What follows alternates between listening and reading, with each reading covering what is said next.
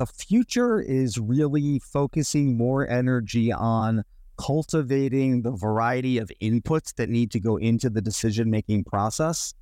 So what does someone do today when they don't trust the output, right? And they do overrides and they spend a bunch of their time, like, why can't you get into automatic purchasing, right? As an example.